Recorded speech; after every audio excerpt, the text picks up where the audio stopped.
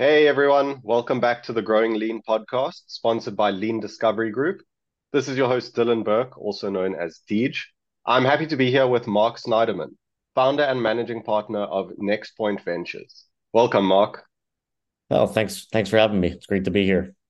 Yeah, I'm excited to learn more about you and your business. So, to get us started, can you give us a little bit about your background and history and how you ended up doing what you do today? Sure, it's kind of a woven tale of that starts with being an attorney and kind of ends up as both an attorney and an entrepreneur. So I started out going as an attorney in New York City in one of the corporate and securities work. So working mostly in the fashion industry. Ended up moving on to an in-house job with one of the cable companies when they were going public, which, for a young business attorney is like sort of the dream that, you get to do an IPO and you get to buy in the IPO. And then, of course, you watch the stock open and then you watch the stock just fall for 6 months while you're in total lockup because you can't do anything with your stock. But it was a great experience. I had, 4 or 5 years learning mergers and acquisitions, public filings, corporate and securities, and really actually became really familiar with what I was best at, which was working with technical people and technology and translating what the engineers and technical people were doing into plain English, and writing really good agreements and helping them talk about what they do, and shed a good light on it from a security standpoint. Left there and ended up with an IT and engineering firm, which started out as an attorney and ended up being the chief operating officer. I actually ran that company for about 10 years as the chief operating officer, helped support the growth, and we grew the company from 75 employees up to 300.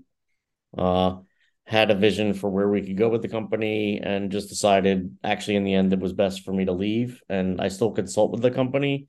I still manage some programs for them. I still their outside attorney. I started a law firm and then I started my entrepreneurial ventures. So Next Point Ventures grew out of that. And really what it is we focus on strategically investing our time, energy, and funds and capital in companies that are inflection points, really that either are, kind of stuck in their growth phase, or they're, just starting out, some of them. So we have both our own concepts that we're trying to bring to fruition, as well as bringing other people's, companies to the next level. Okay, amazing. And what is your overall business strategy at Next Point Ventures? I would say that the strategy is really to focus on growth, right? Uh, and that what I mean by that is, that can be growth from by leveraging technology. We have a technology house in Serbia. We have about 40 developers over in Serbia that can help us support technology initiatives, marketing, manufacturing, you name it. We kind of play in multiple levels. And wherever we see the biggest need, we can throw resources at that project to help push it over the inflection point. Okay, amazing. Awesome. And how have you adapted to changes in the economy globally over the last, I think, 5 years since you started? Yeah. Yeah, I mean it's definitely been an adventure.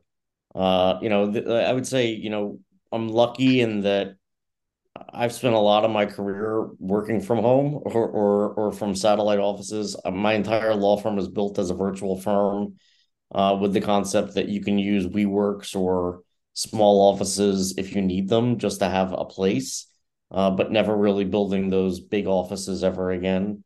And so I kind of had that already in place. So I've always been pretty portable, so that helped a lot. In terms of the economy, it kind of became, because you being networking became really difficult. I would say that's probably one of the biggest things that hit somebody like me was, okay, well, I used to go out and be out and about and networking events and all these things, and all of a sudden there's nothing, because you can't go anywhere. Yeah. And Zoom became your friend. But I also have a large social media presence that I've developed over the years. So I invest in building content. So I have a pretty decent content library that I build on a monthly basis and try to release small form video both on LinkedIn, TikTok, Instagram to build a brand and build knowledge and show the content that I have. And I think that's been highly effective for me in terms of bringing more business in.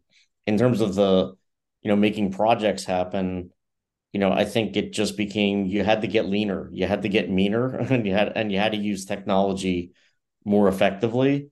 And I think, we're always all trying to reach for what does that mean, right? How do I leverage things, right? There's so many tools out there. And then you get stuck in a tool and you try to figure out, okay, well, is this really the place I'm supposed to be? Like, I would say we were using Monday.com a ton for project management. And it is super effective and you can do a lot with it. But then you run into what happens when people aren't keeping it up to date. And you Yeah. have team members that aren't as adopted and aren't, they're not as bought into it. Do you switch to another one? Do you go to ClickUp? Do you use a different goal setting mechanism? Or do you just dumb it all down and say forget it all? So Yeah. I think that's a struggle that I don't know anybody that has it sort of locked down, right? I think we're all kind of trying to figure out, what tools work with what tools and how do you make it work the best.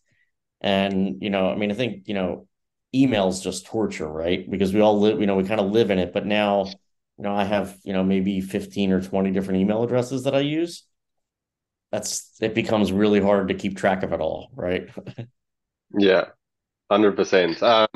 And to the point you made about networking becoming hard, I can totally relate to that. During COVID, I was working as a realtor, real estate agent is what we call it Yeah. here. And it's not the same like bumping elbows. It's not the same as shaking hands or in No, not at general, like all. networking. There's nothing like an old handshake, and Yeah. it's still a bit awkward, like especially with the older generation. Like I don't know whether to go in for a handshake or a fist bump or a elbow. Yeah. The elbows and fist bumps don't do the same as a handshake, you know. They do not. And So at one point for one of my investments, the we had actually came up with a really interesting.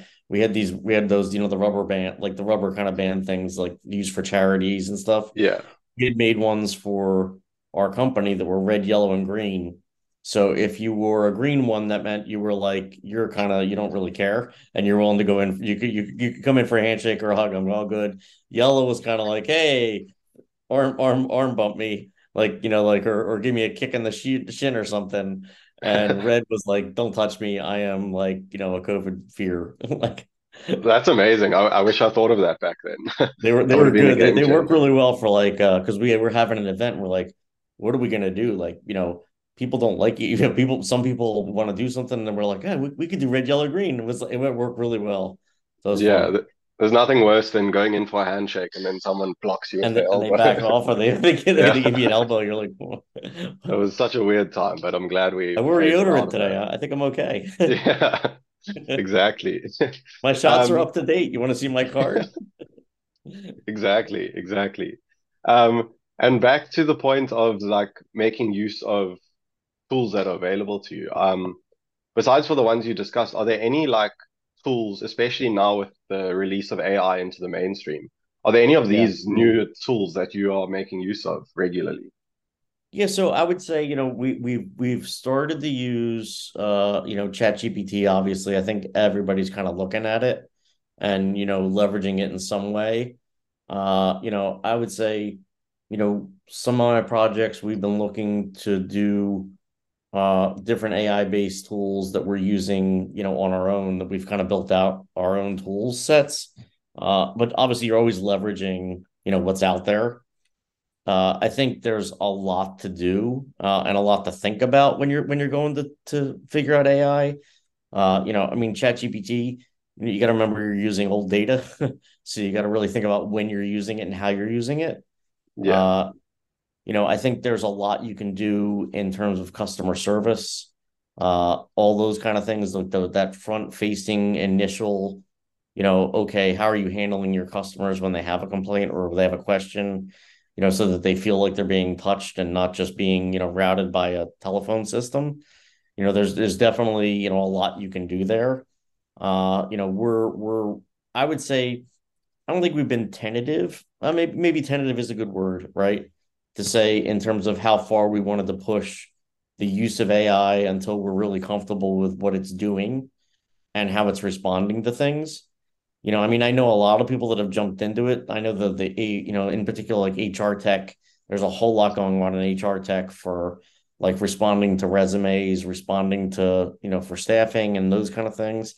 And it scares me because I always remember back to I remember the story of, and I think it was either Amazon or Google was one of the first ones to have released before ChatGPT came out their real AI brain, and they had tested it with uh resumes, right? So they tested it. They basically said, "Here's our highest flying people in the company, and here's their resumes. So, okay, find us people using this.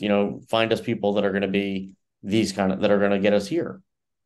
Well, what they didn't realize was they created a highly racist engine because they looked at you look at their current executive pool, it was all white males and everything the AI engine basically learned from that and didn't find anybody in the resume pool that wasn't, even though it just figured it out and found only white males again.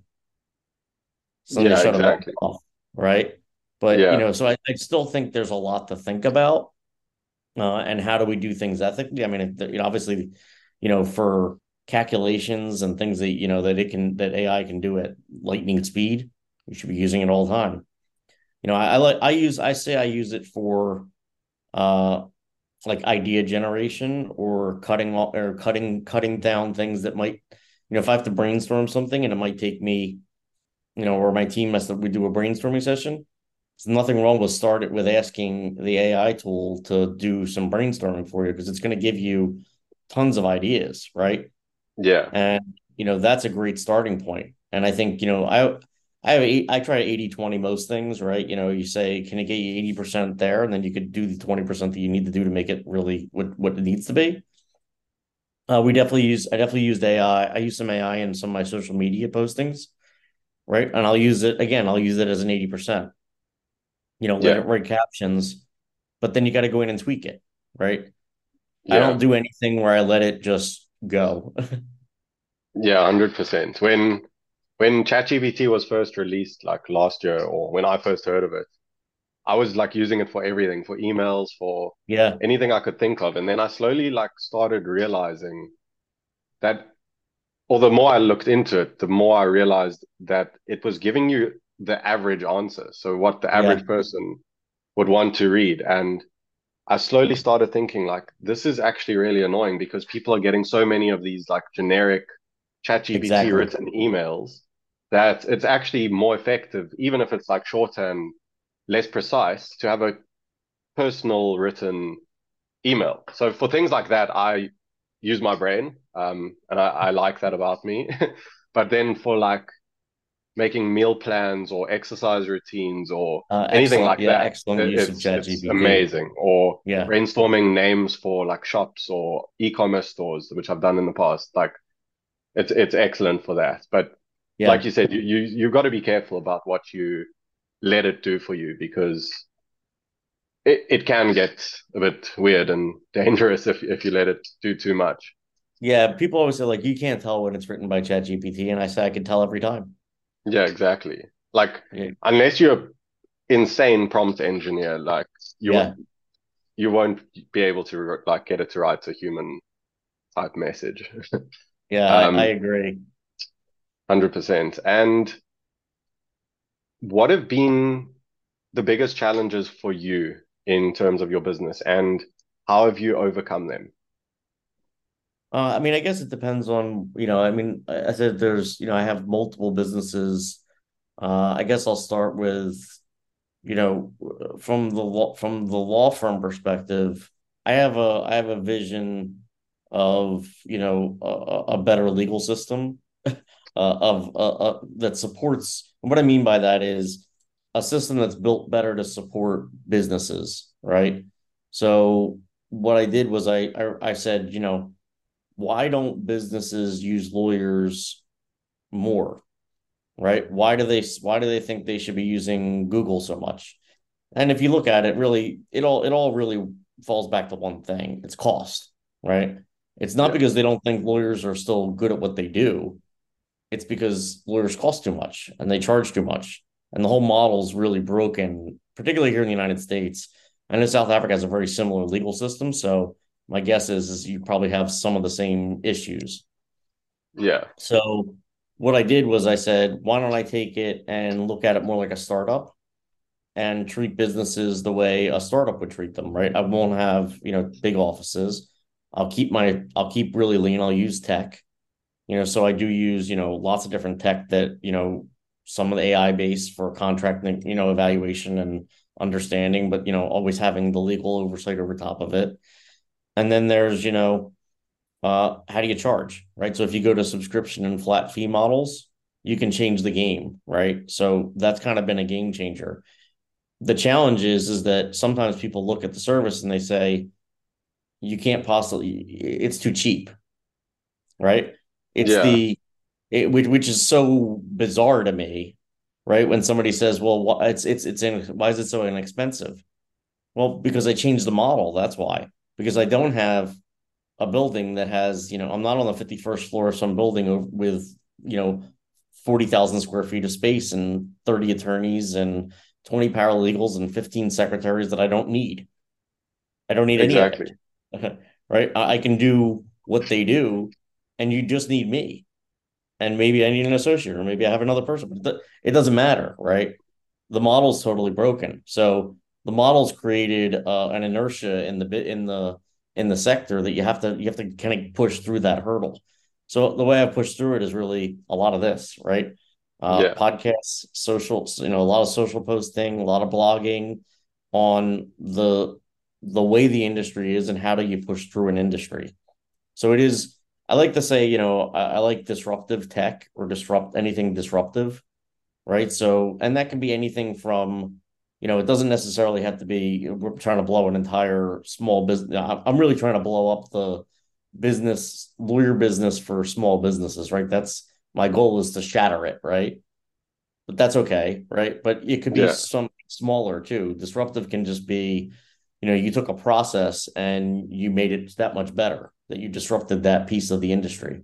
So most of the things that I do try to disrupt something. Right now we're looking at, so we're building out a new platform called Ucreate with the goal of blowing up the user generated content marketplace because the marketplace it's so disjointed. So if you're a use, you're a social media person, you make videos, you do TikToks, you do your photography, and you're in a small town in the middle of the country, right? And you're really good at what you do, but you have no way, and you have a nice little following. You're a micro influencer, maybe you have 5,000, 10,000 followers.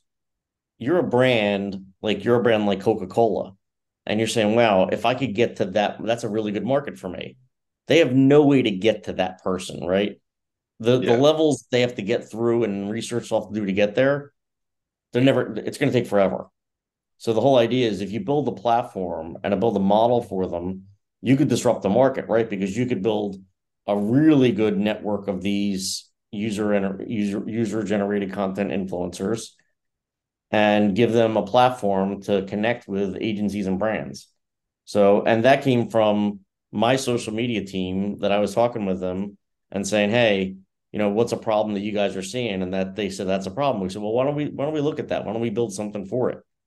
So that's how the concept comes about. So we kind of trying to break through that and push and use technology, right? So I have a tech house in Serbia, like I said, use that tech house to build something to try to break through. Okay, 100%. Yeah. And on that point you said about people being worried about such a low price, I also find that super interesting because I've been reading Dr. Robert Cialdini's book, Psychology of Persuasion, Hmm. and that's actually one of the levers of persuasion is price adjusting. Um, because they did an experiment where this jewelry store was struggling to sell their jewelry, so they kept discounting the prices and discounting, and nothing changed. They didn't make any more sales. They actually made less sales. And then one day, the owner of the store left a note for one of her employees to say, "Hey, reduce everything by 50%." And the employee accidentally read it by increase everything by 50%. And they did that, and they had the best sale day of their life. Wow, really Uh, be, interesting. yeah, it obviously industry dependent, but people associate a higher price with a better product. Yeah, Um, and that's such a crazy thing to do because when you're trying to disrupt markets and industries, the biggest thing to come down on is price, apart right. from efficiency. And there's just like quite a fine line between like a realistic price and something that seems so ridiculous it's too good to be true. Yeah. And I think it's super interesting that point. Yeah, I It's mean, crazy. it's like you're always trying to figure out like how do you like look, the whole idea is to make it the product or the service more accessible and Yeah, have people exactly. buying it. And so you're always trying to figure out, okay, well, what's the price for that? Yeah.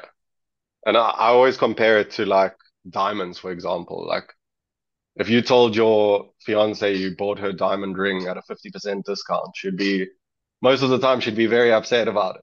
Yeah, They want you to pay yeah. a lot of money, even though it's the same product. It's the same exact product. It's So super true. interesting how people's brains work with money Yeah, and pricing. Um, I also just realized we are running out of time, but yeah. I wanted to ask you before we go, what advice would you give to other business owners looking to succeed in your industry and actually business owners in general? Yeah, I mean, yeah, so I do a lot of like, startup advisory work and, try to help people, get their businesses moving. I always say, product market fit first, right? Before you spend too much money on everything, really figure out that you tested it and know that what you have is going to actually be something that people really want. Just Yeah, because you think they want it and you may want it and you talk to one or two people, that's not enough. You got to really do the research and test that out because you could spend a whole lot of money and a whole lot of time building something and then find out that it doesn't really fit the market and there's really not a lot of need for it. And that's from my own experience, right? I've done it myself, right? I built a piece of software that, I really thought was like, because when I ran a business, it was a great piece of, I built it for myself. I thought it was amazing. And I thought, and I had one or two people say, wow, that's really great. I would love to get that. Well, it was one or two. You need like 100, right? So I don't know why yeah. those balloons just shot up. That was weird. But I think that is probably one of the places where I say you really need to focus your efforts in the beginning is doing the homework before you really get moving. Yeah, I couldn't agree more on that. And I appreciate that. Thank you. And thank you for your time today, Mark. I've really enjoyed learning more about you and your business. What is the best way for people to reach out to Mark Snyderman if you have any offers for them to take advantage of, or if they're looking to follow your journey? Sure. Yeah. I mean, you can follow me I'm on social media. Everything is all the same. Marc Snyderman, MarcSnyderman. That's on LinkedIn, Instagram, TikTok. I also have a TikTok called Biz Law Guy, Biz Law Guy, and there's a whole lot of videos there for people just interested in learning about different portions of the law, different thoughts on ethics, on business. I put a lot of content out. So that's probably the easiest way, www.marcsnyderman.com. And my email's all in there and you can reach me anywhere from there. Amazing. Thank you so much, Mark. Thanks a lot. Really appreciate it.